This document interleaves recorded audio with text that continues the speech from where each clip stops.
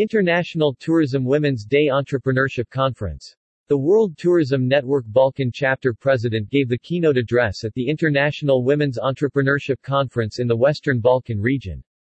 Hot topics were discussed in Novi Sad, Serbia on November 19. The event was attended by 100 women leaders from the region. The international conference dedicated to women in business was organized by the provincial government of Vojvodina and the Chamber of Commerce of Vojvodina.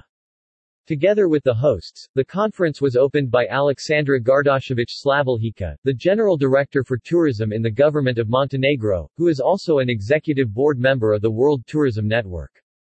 In her opening speech, Gardašević Slavoljica highlighted numerous challenges and specifically explained activities by the ministry in terms of empowering women in the economy and tourism of Montenegro.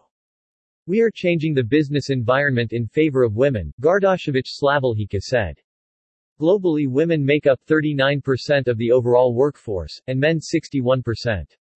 In tourism this is different. The majority of employees in the travel and tourism industry are held by women, however, most positions are lower-paid jobs.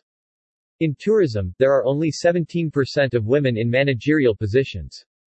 Average salaries are 20% less compared to pay for the same jobs done by men.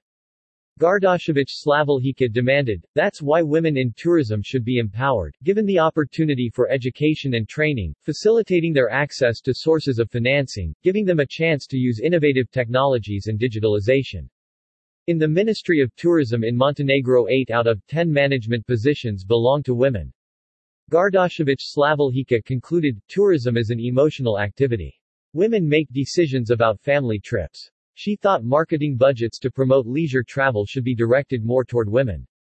Tourism is as strong, as women are strong in it.